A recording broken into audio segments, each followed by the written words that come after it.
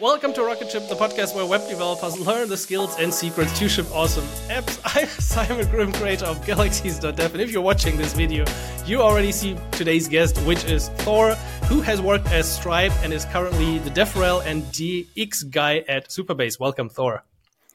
Thanks, Simon. Yes. Hello, everyone. Yeah, I was just waving, doing the Asian peace sign.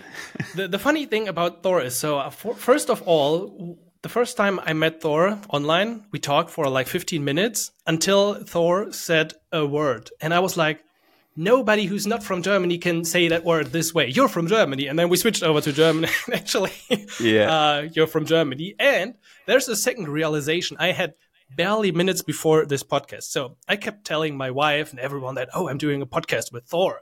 And they're like, oh, that's such a cool name. And then I looked into LinkedIn. And I got to tell this to people. Now it's official. Thor is actually running by the very boring German name Thorsten. Thorsten. So how did you came up with Thor? Like, when did you adopt that? Yeah, I mean, so the thing is, Thorsten, in Germany, totally fine. Everyone knows that name, knows how to pronounce it. But I found actually, it was when I was studying abroad in Ireland, in Dublin. I was doing Erasmus kind of back during my studies. And I found that people were struggling to, A, pronounce Thorsten, and B, because of that, also they wouldn't remember the name.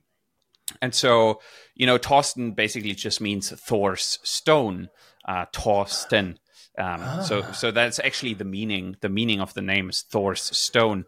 And so I was like, might as well just shorten it to Thor, and everyone remembers Thor. So it was just kind of a somewhat, back then not too strategic. It was just kind of, I was annoyed of everyone forgetting my name. And so I was like, okay, Thor, everyone remembers that. And just kind of, it's been kind of my personal brand sort of ever since. I actually have my hammer here as well. Oh, nice.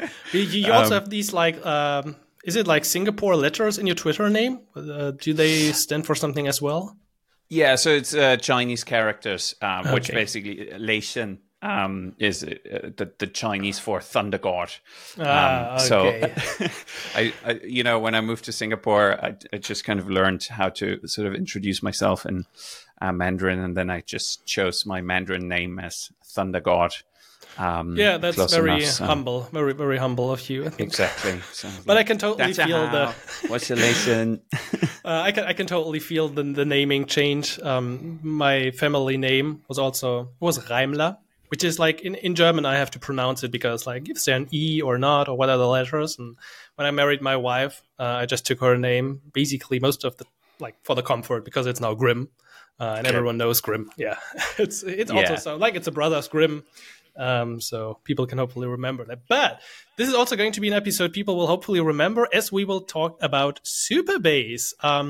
I've been a big fan of Supabase for years. I think I've been one of the really early adopters. I never recently used it in like a whole lot of production apps, but I stumbled upon it years ago. I used it for some tutorials, and I really saw that was really cool after using Firebase for years. And we will get more into Supabase, what it means, some differences to Firebase, and especially also what it means for React Native, as you've been on a streak of great content. You basically created all the content I would usually create. Really, those type of like Apple sign in with Supabase, do whatever, sign in with Supabase, push notifications with Supabase and Expo. It's really like great content. And you can hopefully share a few things about that. But before we get into all of that, could you first of all explain quickly what you did in the past at Stripe? Because that was also like a big name in your CV, and what you're now doing at Supabase. Because a lot of people are DevRel, and to be honest, I still don't exactly know what they're doing. I think most of the time they also don't know. They just do their best to make everyone happy. Yeah, I think that's pretty accurate. I'm not sure how far I should go back, but yeah, Stripe, I originally joined Stripe, it's like early 2016 in Dublin. So I was kind of on the back of actually finishing up my studies. Oh, nice. And a friend of mine, funnily enough, a childhood friend that I grew up with in like Schwetzingen, in Germany. Like probably one of the most German towns ever. It's close to Heidelberg. It's quite nice. It's there's a castle there and stuff. But so yeah, this like childhood school friend that I grew up with from across the road, and I used to do like in high school we used to do like social clubs and activities together. And so he joined Stripe quite early on in running like the Germany business in Berlin, kind of building the Germany business there. And so he knew that I had studied in Erasmus in Dublin, and he sent me a message on like Facebook back in the day when that was still a thing. And he was like, "Oh, hey, do you know any like technical native German speakers in Dublin?" And I literally just had moved back to Dublin at that time.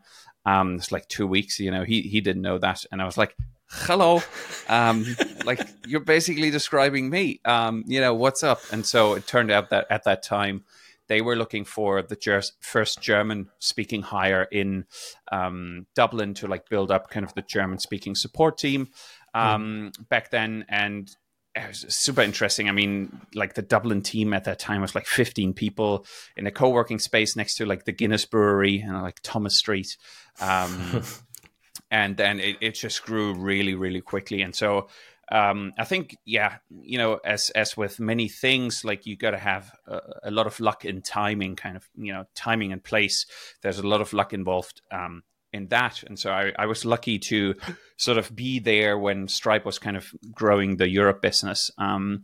And so got involved with that. And so I had a lot of firsts at Stripe, which was really nice. So like I set up the first Wi-Fi in like the Stripe Dublin office, like when we moved into like the building, kind of the official Stripe building that they are still in now. It was terrible. There's construction going on. The Wi-Fi would like constantly drop.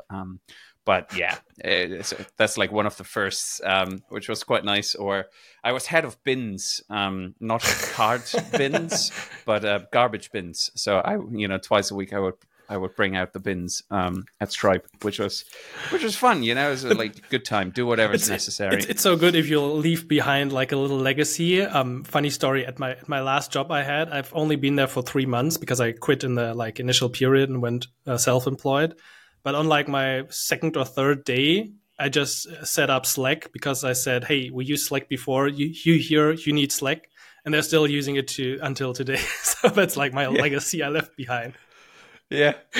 No, it's so that's been a really, really nice period. And I mean, Stripe was growing like crazy at that time, and so I was lucky that kind of as one of the first sort of technical or software engineers by trade or like technical hires in Europe, I was then sort of able to build out a lot of the like customer facing engineering role. So like at that time, all of the like product engineering was centralized in San Francisco, still with Stripe at that time. And so I got lucky that just kind of a lot of the early sort of like support engineering, field engineering, customer engineering, solutions architecture, sort of anything that's sort of like technical interfacing with the customer. And, I got to like work with big marketplaces like Shopify and like fly out to their headquarters in Canada and like help them implement like the European payment methods, when that kind of became a thing as they were launching kind of into the European markets. And so kind of, basically a lot of these sort of roles that interface closely with the product development on the one hand, kind of internally, but then also kind of customer facing. I generally just call them customer facing engineering roles. And with that was actually the first time I got to go to Singapore as well, because like Singapore, the team at that time was like 2017.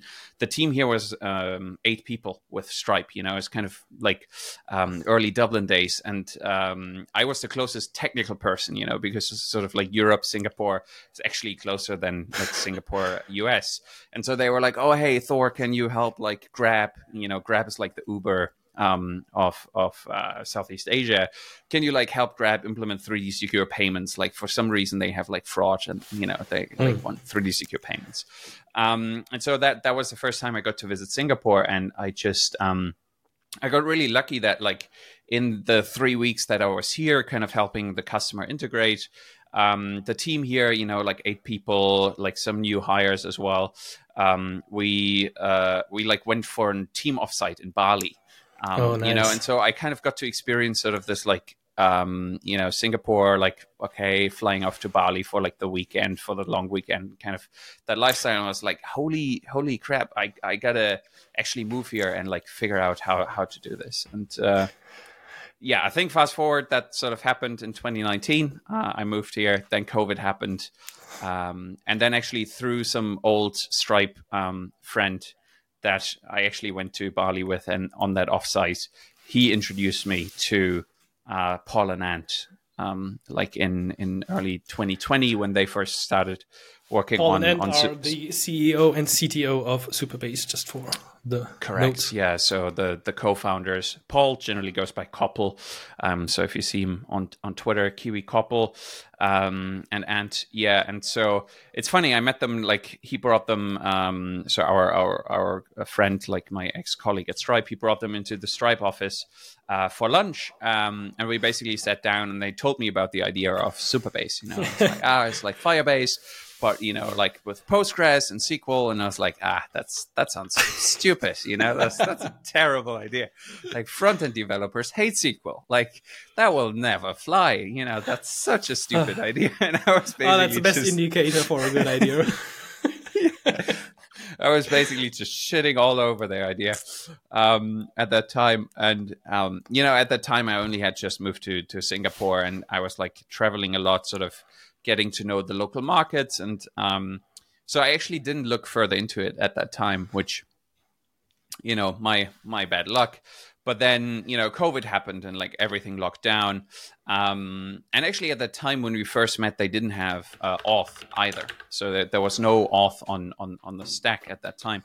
And then after the COVID lockdown, so this was summer of 2020. And this was when they were in the Y Combinator batch. And because of COVID, they were doing it virtually from Singapore, actually, the Y Combinator. And so we met again for coffee, and they told me, oh yeah, we actually added auth, and like someone, launched us on Hacker News, and now we have like 800 databases, and it's like, ooh, wow, okay, there must be something there. But for me, it was like, okay, auth is like this hard part that like everyone implementing Stripe struggles with. Like everyone, like Stripe makes it super easy. Take the credit card, save it as a customer object. But then now you have this customer object, but you got to figure out that the person who is logged in is actually the one who is this customer and who owns this card. So like Stripe doesn't help you with that, right? Like, no. So that's something you have to figure out for yourself. And so I was like, yeah, this is something that a lot of, especially indie hackers and kind of struggle with. So I sat down, I was like, okay, just implemented like a simple, card. Like take the card, save it to the database, and like authorization with Supabase, simple like kind of card management. Just save your card to the backend. Demo with Supabase, and I was like, oh damn, this is actually like the easiest auth with like a database that I've ever implemented. And I was like, okay. From that point, I was just like all in. It was great because we were just kind of. Every Friday we'd sit together in like a cafe in Singapore, and we'd just, 5 people around the table hacking on this. So, yeah. But DevRel, okay.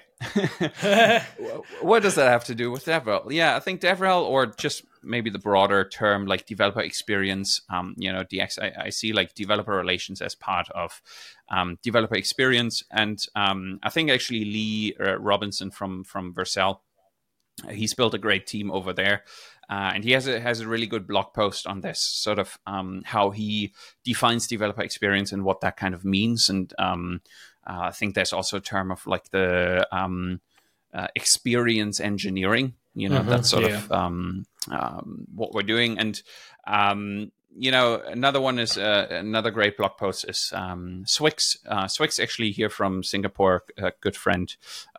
He's in the US now, unfortunately. I used to play tennis with him during COVID times when he actually moved home. It was a good time. Wasn't he doing like a lot of SvelteKit as well or something?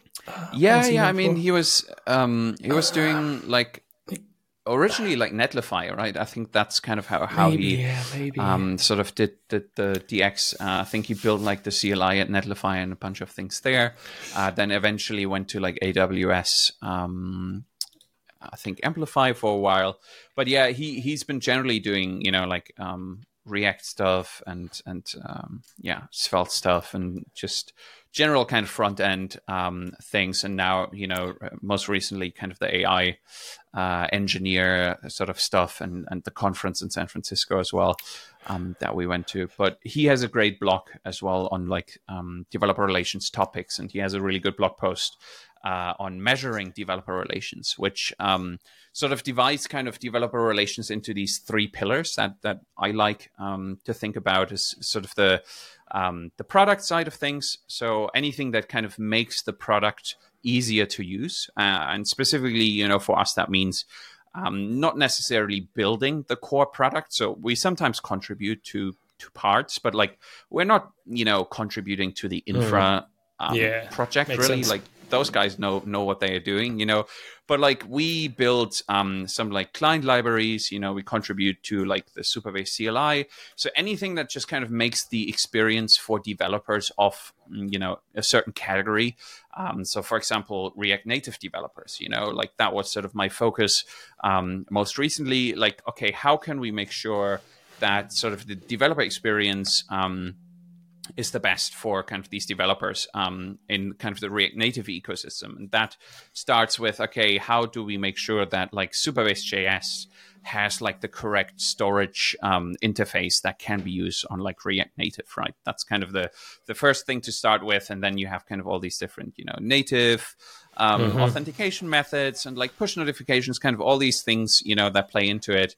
And so there's, the product side of things. So where we build kind of client libraries or, CLI, kind of anything that interacts with the product or like sits on top of the product and kind of makes that experience easier. But then also the documentation or in general kind of educational content. And so that is, documentation, Right, yeah. that is videos, that is, blog posts, what have you.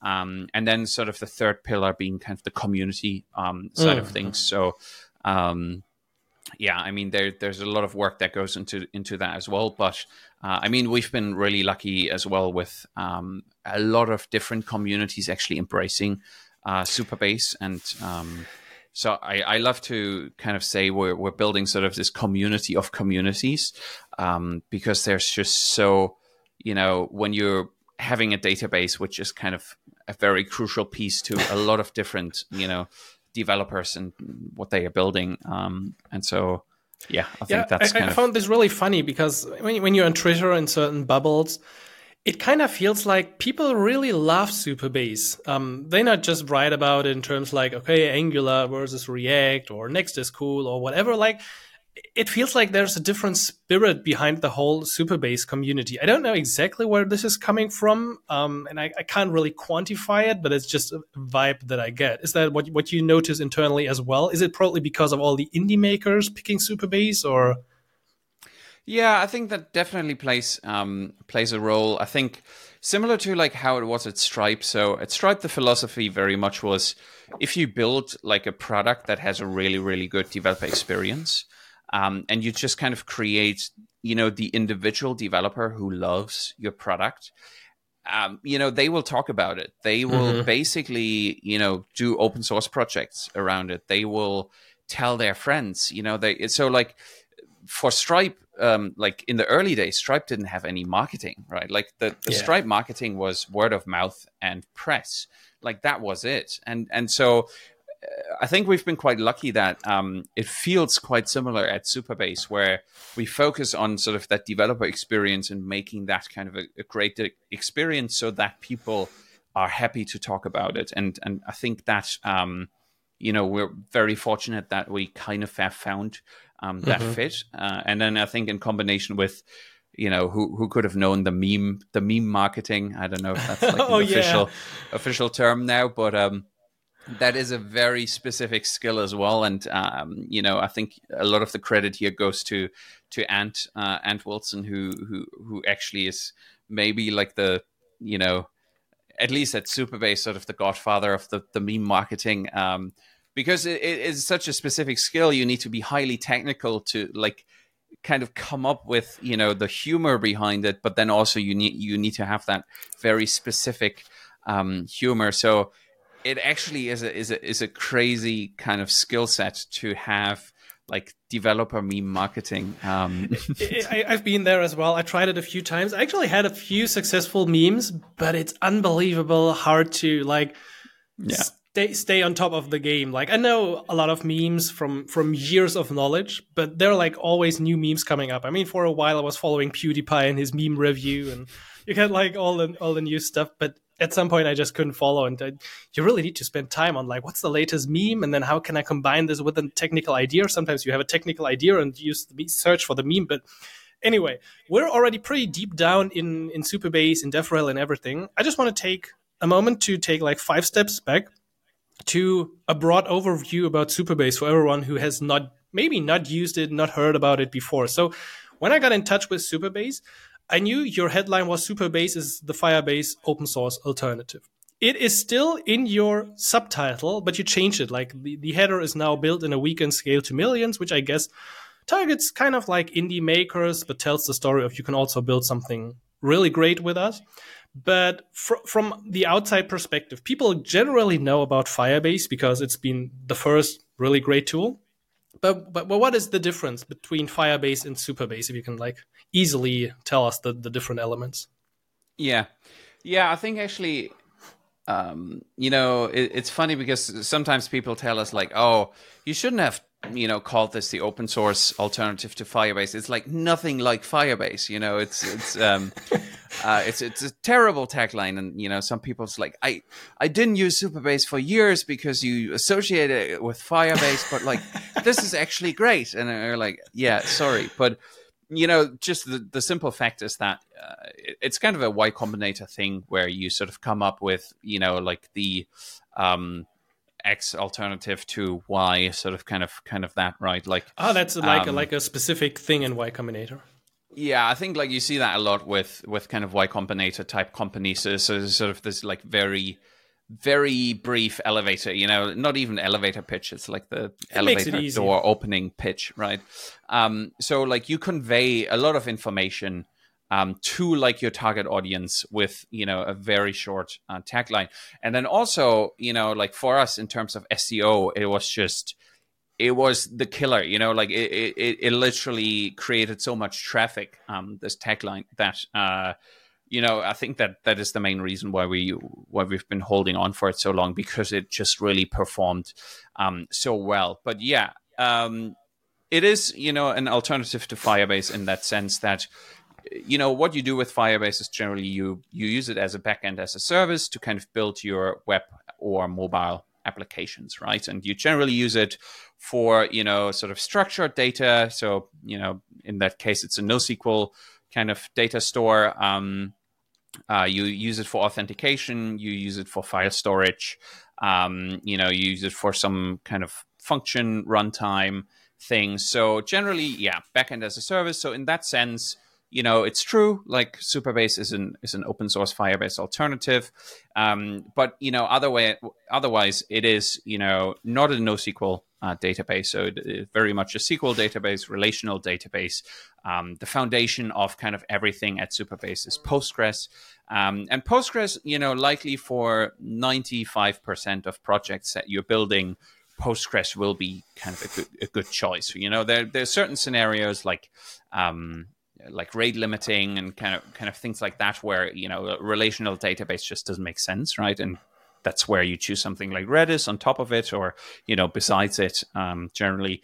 But you know, for most applications, in most scenarios, like Postgres will be a good choice. And the reason we chose Postgres is Postgres is incredibly powerful, and Postgres itself is actually kind of a marketplace, because you have kind of all these extensions that exist on top of Postgres. And so, you know, things as well like the role level security policies, this is a native kind of built-in thing within Postgres. And so in a way, you know, Postgres is kind of the cheat code to Supabase that kind of is the foundation And we generally like to say kind of we're cheating by using the power of Postgres. Where like some of our competitors have like built their own kind of databases, or made them like serverless databases or things like that. We're all in on Postgres and really giving you kind of the full power of Postgres, which also means like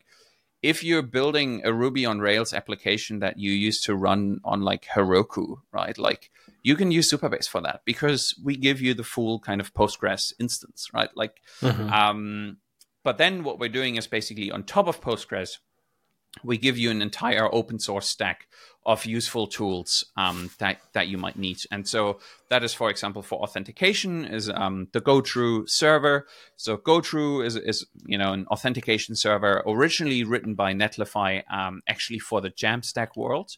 If you can believe that, that used to exist a couple years ago, Jamstack. And so it's an open source project. We've since kind of forked off from that. But of course, still open source. And so that is what we're using to generate the sessions and the JWT based user sessions. And then obviously these are stored on an authentication schema in the Postgres database. So Postgres is your foundation. And then, you have the authentication that sits on top of it. You have the file storage, and then the file storage plugs again in with the Postgres database, in that all the metadata, so all the structured data about your files are stored in Postgres in a storage schema. And then that again plugs together with the authentication component, where you can then restrict access to files based on the metadata using row-level security policies. So, we have kind of this idea, everything is open source. B, kind of every part of Supabase needs to be useful on its own, as well as self-hostable on its own. But then when you put all the pieces together, when you plug it all together, it becomes a force multiplier. So every piece of the Supabase stack is usable and useful and self-hostable on its own. But once you plug all the pieces together, it just becomes such a force multiplier. And so again, with like the edge functions runtime, so that's open source Dino runtime. So we chose Dino back then as well because, it is fully open source, which allows you to actually do a self-hostable experience as well as like a local experience that is completely identical to like the hosted experience. And then again, you have the authentication that plugs in with the Edge runtime and with the database, so you can connect to the database from the Edge runtime. You have things like database webhooks, where you can actually trigger functions from the database. And so, everything is its own. Everything is open source, but everything is connected. And so that's kind of, I guess, the idea. Yeah, it's not the elevator pitch, but it's the extended elevator pitch, I guess. So yeah, that was a lot that I would like to unpack. By the way, in the meantime, I looked up. So Simon was an early adopter. It was March 2021 that I released how to integrate Supabase in your Ionic app. So if you said you started summer 2020, March 2021 was pretty early, I guess, for Supabase. I still remember at that time, as I said, you were like the alternative to Firebase, and people kind of disliked Firebase for different reasons. Sometimes you were not sure like how much you're going to pay. There were articles like, oh, I lost like $30,000 because I made a wrong query to my database. But you were still limited at that point. I remember there was like the database and I think, not even authentication in the beginning. That came soon after. And people always said like, I don't know, should we use Supabase? It doesn't have everything. At this point, right now, here in, I guess this episode is going live in 2024, does Supabase cover everything that Firebase has, or are there reasons why people could like still say, I would pick Firebase over Supabase? I will not make the thing about NoSQL versus SQL, because that's like, by the way, Simon always used NoSQL simply because he was too lazy to create like SQL statements and stuff. I just used MongoDB all the time. It worked for me, and that's like the maker spirit. If it works, why should I change it? But I've been convinced different now. So is it like on par with Firebase at this point? Yeah, that's a good question. I mean, there are certain parts, right? Like the Firebase suite is pretty extensive, and there are certain parts, like for example, push notifications, where, and I think I actually read this earlier, and I need to look up if this is true, that some court actually now ruled that the Google Play Store is a monopoly, and if that is the case, then it might actually change like the pricing structure soon enough, if it's actually ruled to be, a monopoly that needs to be broken up. But so similar, to like the Play Store. So if you want to send a push notification to an application that is distributed through the Play Store, you have to use Firebase Cloud Messaging. Like Right. there is no other way to do this, right? And so that I was mean, kind there are of for me. services like One Signal and stuff, but you always have to come back to this one FCM ID from Firebase. Exactly. And actually, for me, when I started looking into React Native, that was like, I didn't actually realize that was the case. I was like, I got WebSockets. I got, what I can.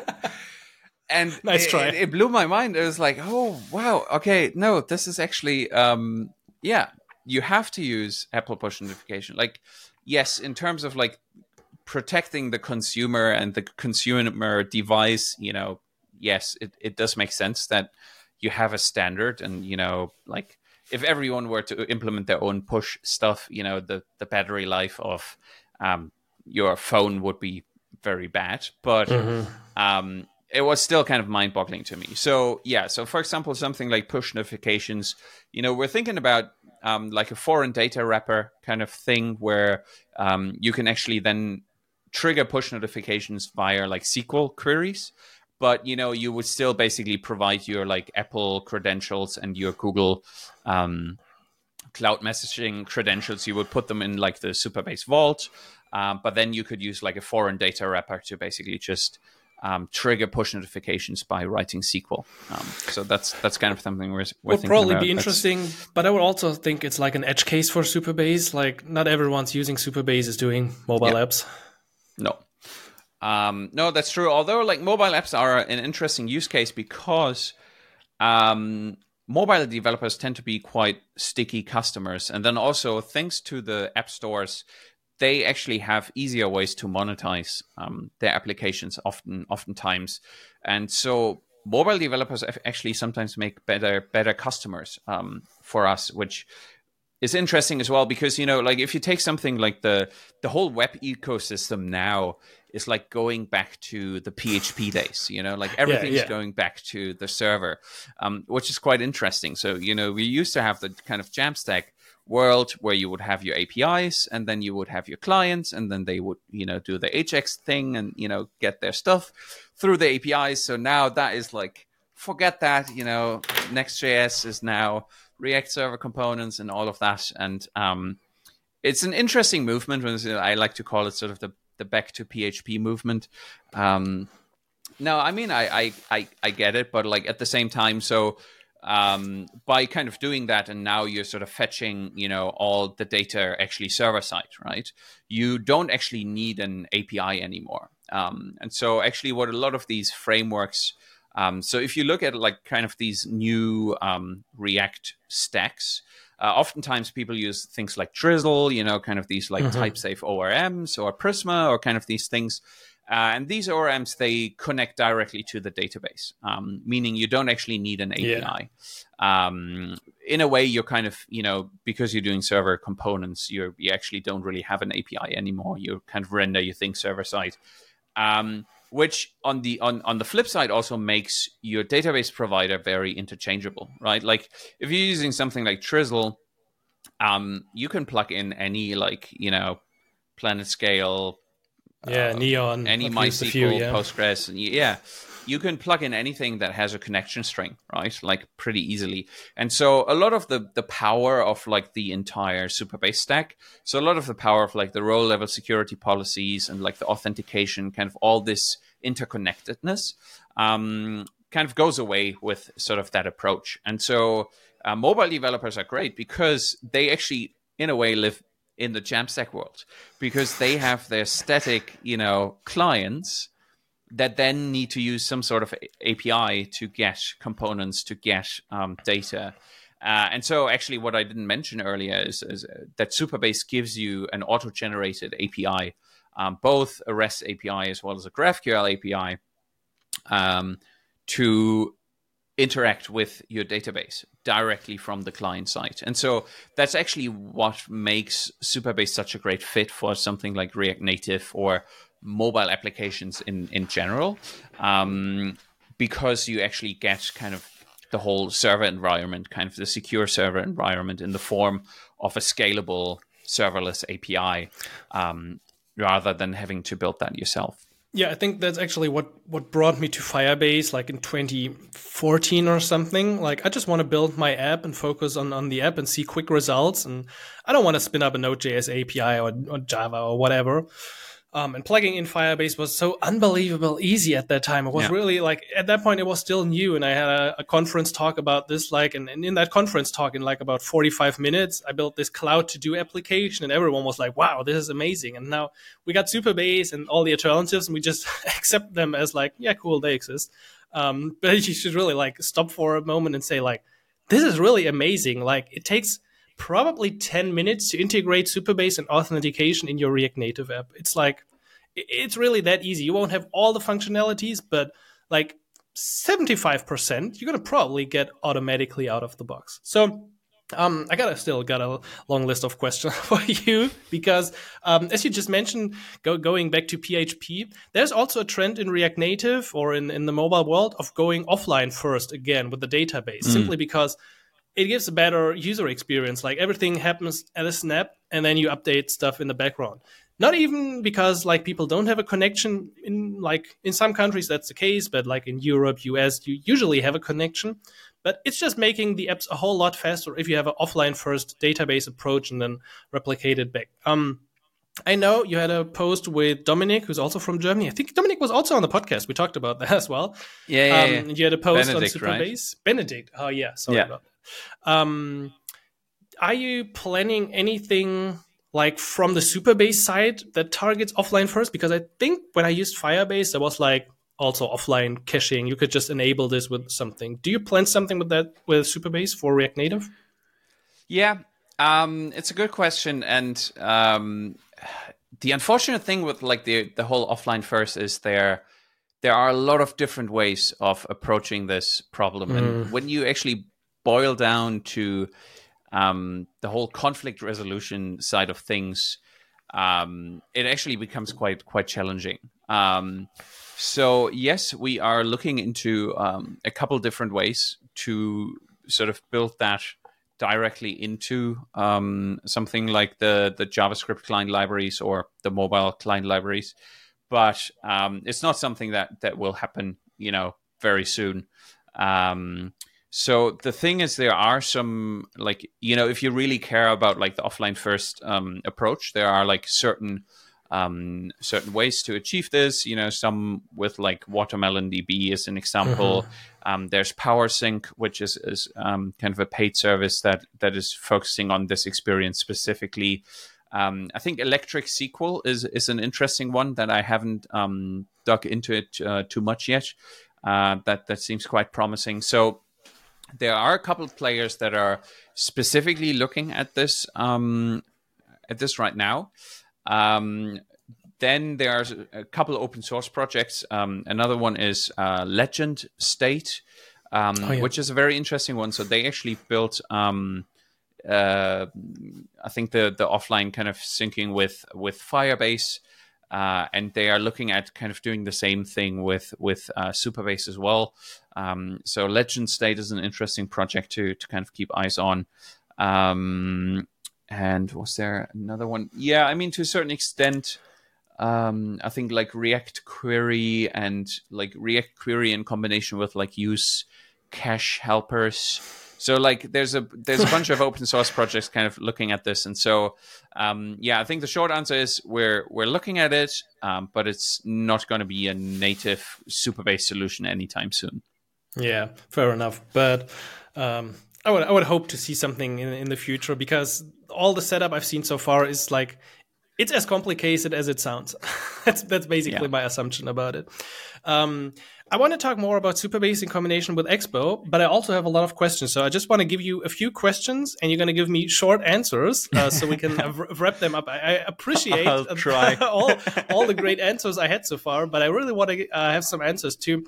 Okay, so first of all, Firebase is of course like your competitor. I don't know if you would internally call it competitor, but from my point of view, the thing that comes after Supabase is AppWrite. I don't know if this is like in numbers correct, but at least from my bubble, it feels like Supabase and AppWrite are like the big names currently as an alternative to Firebase. So could you like describe the difference between Supabase and AppWrite for people like unsure what they should use? And I know, of course, you're from Supabase and you won't say that AppWrite is the best thing on earth, but there are probably some cool things about AppWrite as well.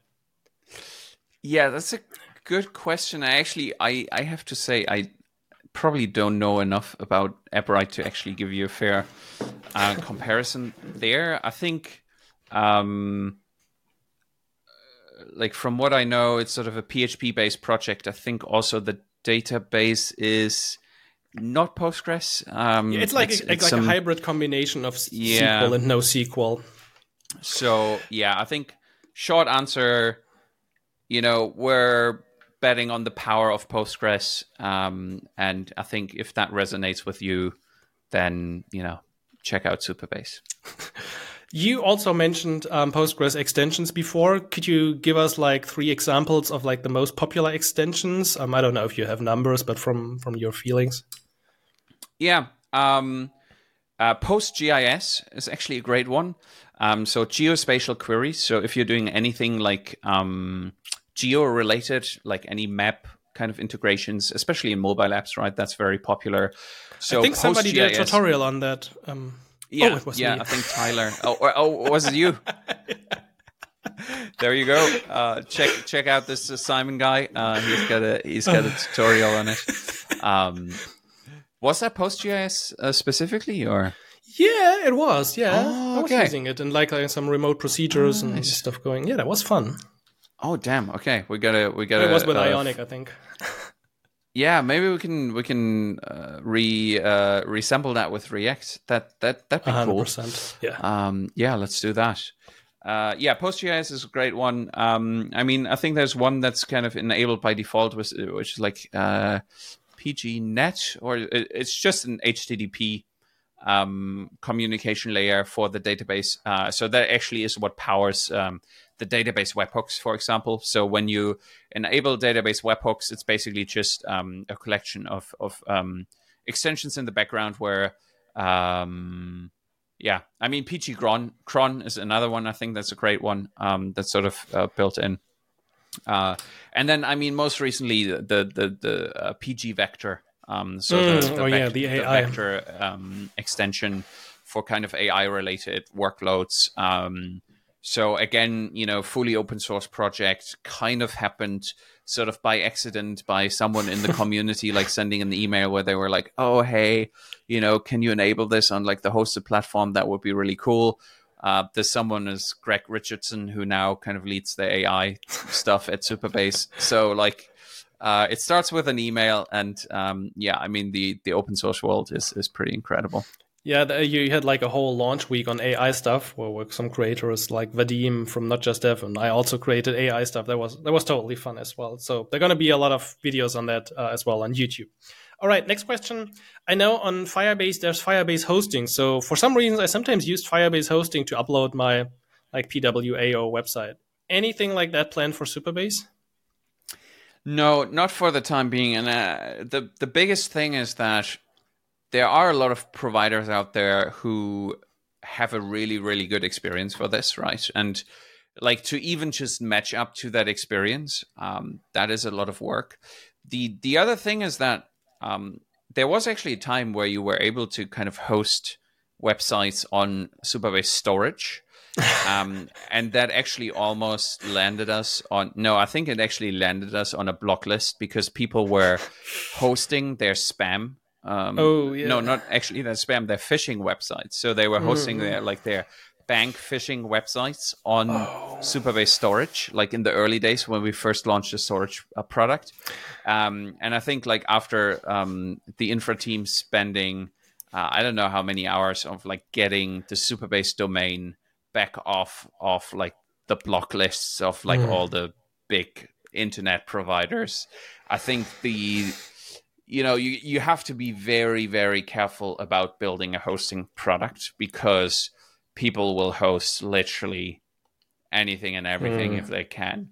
And so I think there is no immediate plans in kind of focusing on this experience and making that really great, because I think to make that really great, A, it takes a lot of resources, and then B, there are a lot of players out there and, close partners of ours as well that do this really, really well.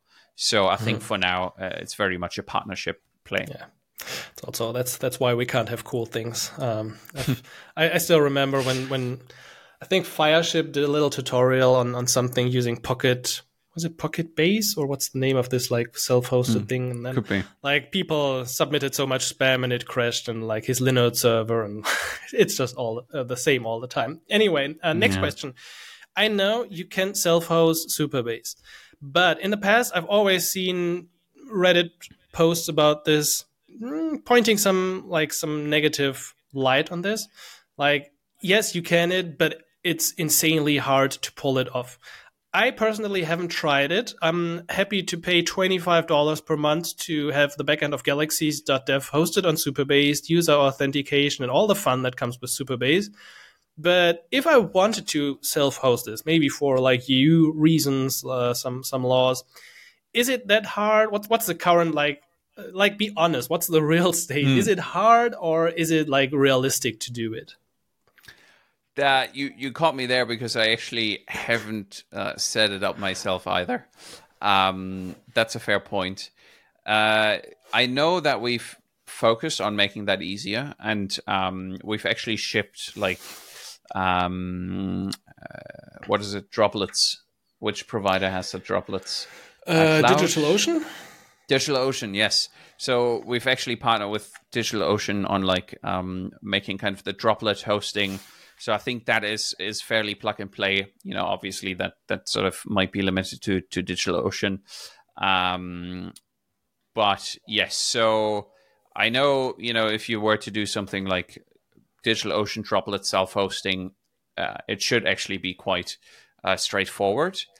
But yeah, I actually have to say I haven't vetted the self-hosting experience enough to confidently say that it is easy. Yeah, fair enough. Yeah, I mean, it's kind of your value proposition that you piece together all these things, like the database, the go-to service, and yes, of course you can do this. Like, what's the saying? Linux is free if you don't value your time, and that's basically the same for Supabase, I guess. Yeah. All right. These are most of my quick questions that I wanted to answer. Some probably the last one being something a bit spicy, because people always tend to ask us like, oh, it's a cool project, but no real company is using this. Like, yeah, this is only for side projects, and then eventually you're going to move into something like real. Are real companies using Supabase? Yeah, that's a good point, actually. Yes, I think they very much are. I need to be careful now in terms of like the logos that we can actually name. But I think we can talk about like, so for example, one of the bigger ones being Retool. For example, so Retool actually is a white label on top of Supabase. So using the management APIs, Retool actually spins up Supabase databases on your behalf. So when you in Retool, I think when you spin up like a Postgres database in Retool, they actually use the API to like spin up a Supabase project. So, for example, I think there's actually a blog post about the announcement somewhere. So that is true. I'm not lying on that one. There are a couple larger kind of these like enterprise things in the pipeline as well. But like some of them I can't talk about. Maybe some of the ones I personally like Mobbin Very much probably still considered a startup, but actually gotten some really nice traction. So Mobbin Design, they are sort of like a screenshot database of like apps. So to give you inspiration of like, if you're building like mobile apps, and they actually based here in Singapore, and started not too long ago, and, What a and started on coincidence. Supabase. Yeah, no, it's a great project. You probably wouldn't call it an enterprise, right? But like it is a successful, high traffic, kind of high user based project. I think another one, Pebblely as well. I think they've grown to like an insane amount of users, like a million users. 1 million users in 7 months with Supabase. Something like that. Yeah. Shotgun, Happy Teams, Epsilon. I mean, I don't recognize them as like the big brands, but they are also around for longer and already have their database. So there's not really probably a reason to migrate to Supabase for, I don't know. I mean, one thing that is interesting is like the whole vector database space, which is somewhat a shortcut into the enterprise world. So, we got folks like Mozilla when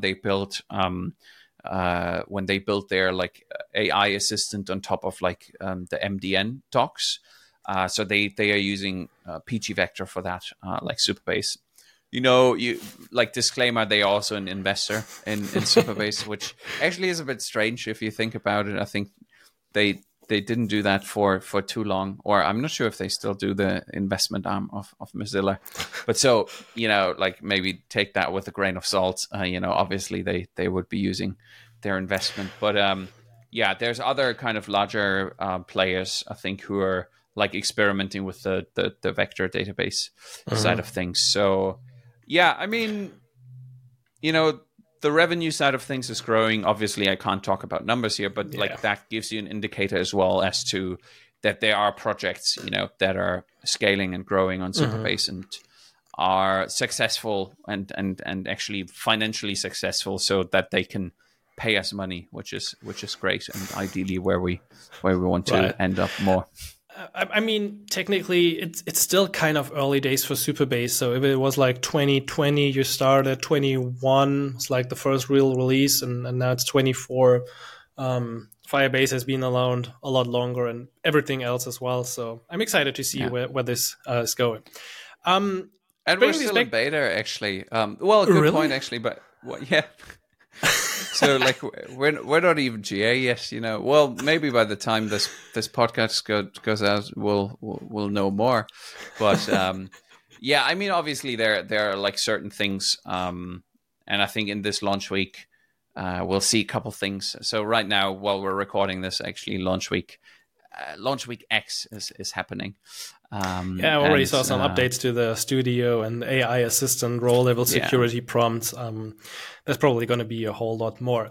What I'm curious about is Supabase in combination with React Native. So when I reached out like a couple of months ago, you said there were some rough edges with Supabase and React Native. You probably noticed it yourself. I think it was mostly around authentication, probably about something else as well. So how well does Supabase work with React Native right now in 2024?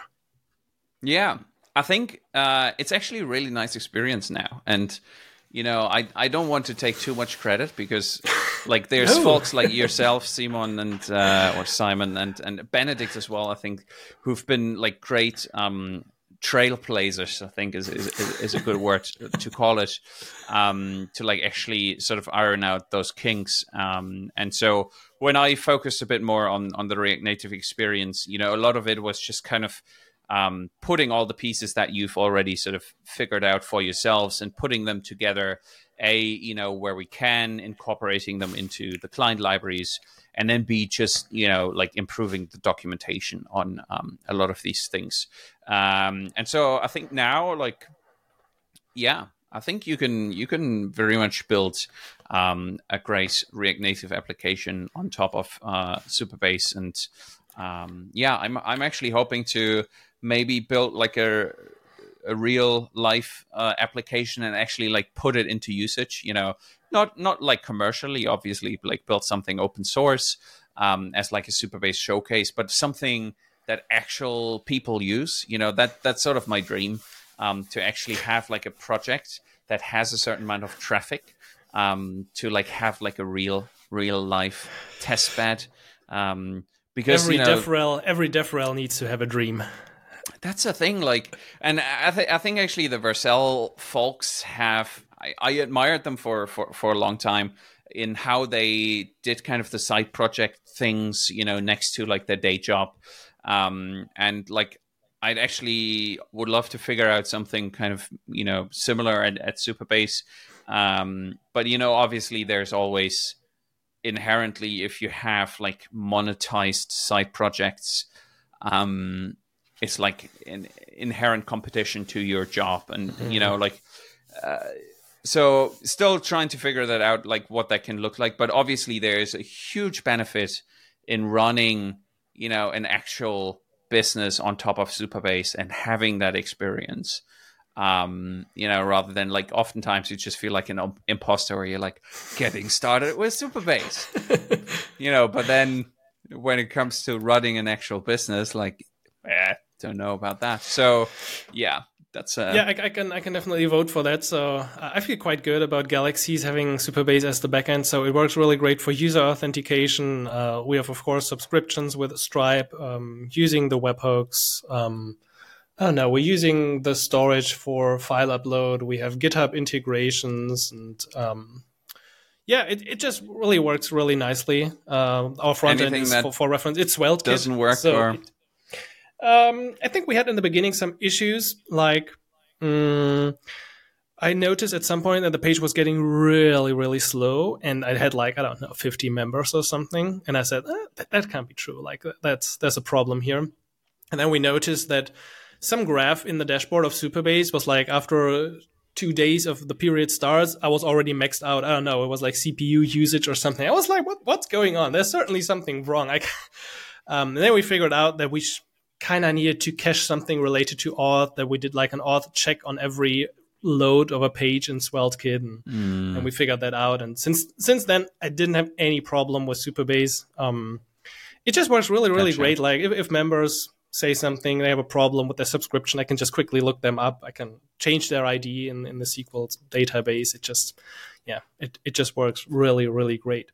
But nice. In terms of React Native, I still remember that one problem especially is if you're using something like passwordless authentication, you get like an email with a link, you jump to your email provider, you click that link, and then you're in like a website, but you kind of want to be in your React Native application. Did you already improve that flow, which means you kind of need to use something like deep links or a URL scheme or universal links? Yeah. So that's already in the docs. Actually, there is a video on it as well.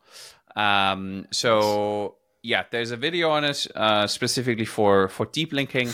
If you want to take it like even further, right? I think dynamic linking is sort of the where you use kind of both web links that then kind of act as deep links, right? So like I think dynamic linking is a bit more difficult to set up, but yeah, it's like the standard deep linking to make like the auth, the passwordless auth work. That's already in the docs, and that should be pretty straightforward now. Nice. And also about native authentication. So sign in with Apple, sign in with Google. I know there are two ways to do this. So one way is to open up a browser and like do the process in the browser and then come back to the app. Or there's actually the native way, which is like on Apple, it just opens this little bottom sheet, or for Google, it's also.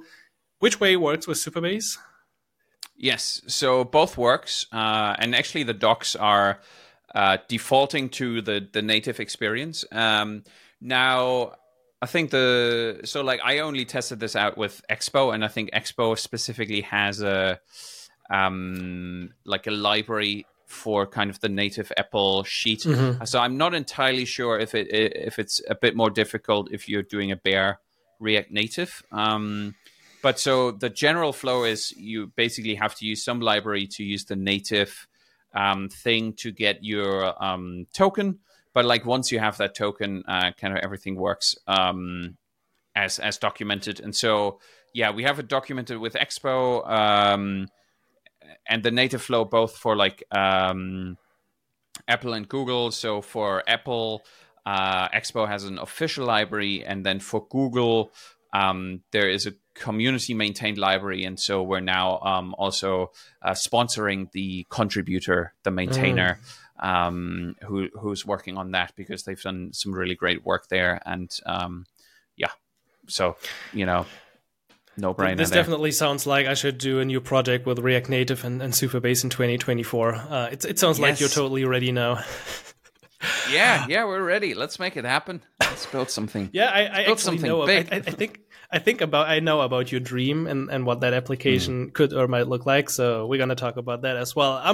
We're already at an hour mark, so we're gonna wrap this up soonish. I would just like to finish with two questions. So the one is a more personal question, and that is just, what do you personally like the most about Supabase? I mean, you're a DevRel and you've used pretty much every piece. And in the beginning, you said authentication was made a lot easier. But now, after like 3-4 years, what from your personal point of view, what's the coolest thing about Supabase?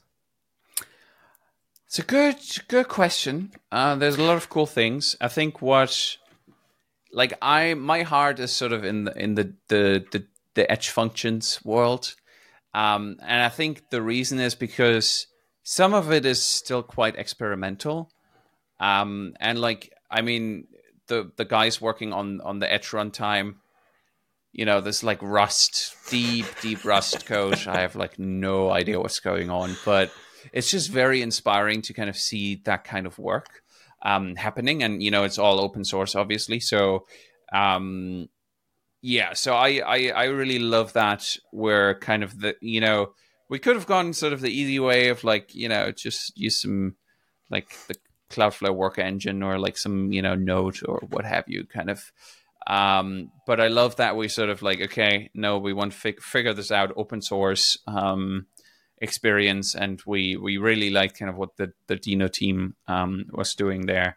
And so, I think personally, like my heart is sort of in that. That's so cool. I didn't expect that answer, but I can totally see it. And I actually watched one of your videos on setting up Dino environment in Visual Studio Code. To be honest, I didn't completely get it. And like my whole setup was completely messed up afterwards, and everything was red underlines, and Dino did not work, Expo did not work. So many pros. So if you can like maybe do another tutorial on like the idiot mode for having a Dino environment next to my React Native project, that would be really cool. Or next to any other project for that. And finally, we had the launch week 10 in December, which is happening right now as we record this. But what is coming to Supabase in 2024? I mean, you can't say everything. You're probably not even part of the teams that do all the magic. But do you have an idea where Supabase is heading in 2024 in terms of their priorities or things they want to like add to their services?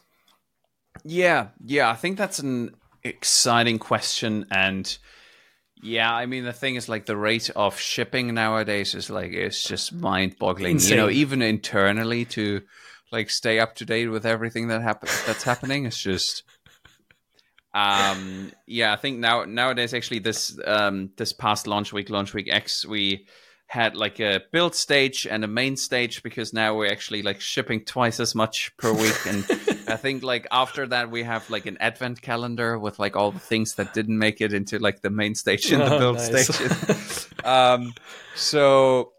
But I think one thing that's really exciting is like doubling down on the branching experience. I think that's like something that just folks come to expect now, sort of branching environments and that. So there's some exciting work going on there, and also in the most recent launch week, it's been opened up to kind of everyone. Fingers crossed that that's actually happening. So branching, and the other part being sort of the serverless Postgres. So we're actually partnering with the folks at Oriole DB, and so these are like some hardcore low-level storage layer, programmers that actually work on making the storage layer of Postgres plug and play. So that's something that Neon has done, but in somewhat a proprietary way. So the way they've done is it's from what I understand, it's not possible to merge it back into the actual open source Postgres project. Okay. And so what we've basically said, okay, these guys are working on kind of the same thing. These to give you some context, what Neon does is kind of the read on, what is it called? Copy on write sort of experience, where they actually very quickly and cheaply switch out the storage layer of your database, and also can wake that up pretty quickly. So you get sort of the different staging environments very cheaply, and you can scale down to zero, sort of all the serverless, all the truly serverless stuff. And so so these guys are working on upstreaming this approach of the decoupled storage layer to the actual Postgres open source project. And that is a big project with 30 years of history. So that does take some time. But I think once that lands, that is quite exciting. And then you will probably be out of beta in 2024 as well. And maybe at some point also drop the line of being the Supabase, the open source alternative to Firebase. I mean, I kind of feel those people, it was a good line in the beginning, but at this point I feel like Supabase is so much more. It's so different. It's having a different vibe. And if you if you maybe need it for SEO reasons, then okay. But otherwise, I feel like you deserve a new vibe of this maker community and people just building cool stuff with Supabase. Yeah. I agree. All right. That was awesome. Thank you so much for taking the time. Where can people find more about you or Supabase? Any links that we should put in the show notes? Yeah, definitely link up the Twitters. So at Supabase. And then generally you can find me as Thor Web Dev, which is sort of my online persona. Easy to remember.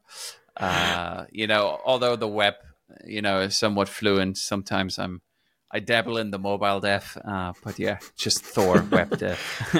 Yeah, I mean, web developers are also mobile developers these days, Exactly. Especially listeners to this podcast. So thanks for listening. If you want more guidance, check out galaxies.dev, where at this point, it's probably not yet the Supabase course release, but I definitely have it planned. It's on my roadmap.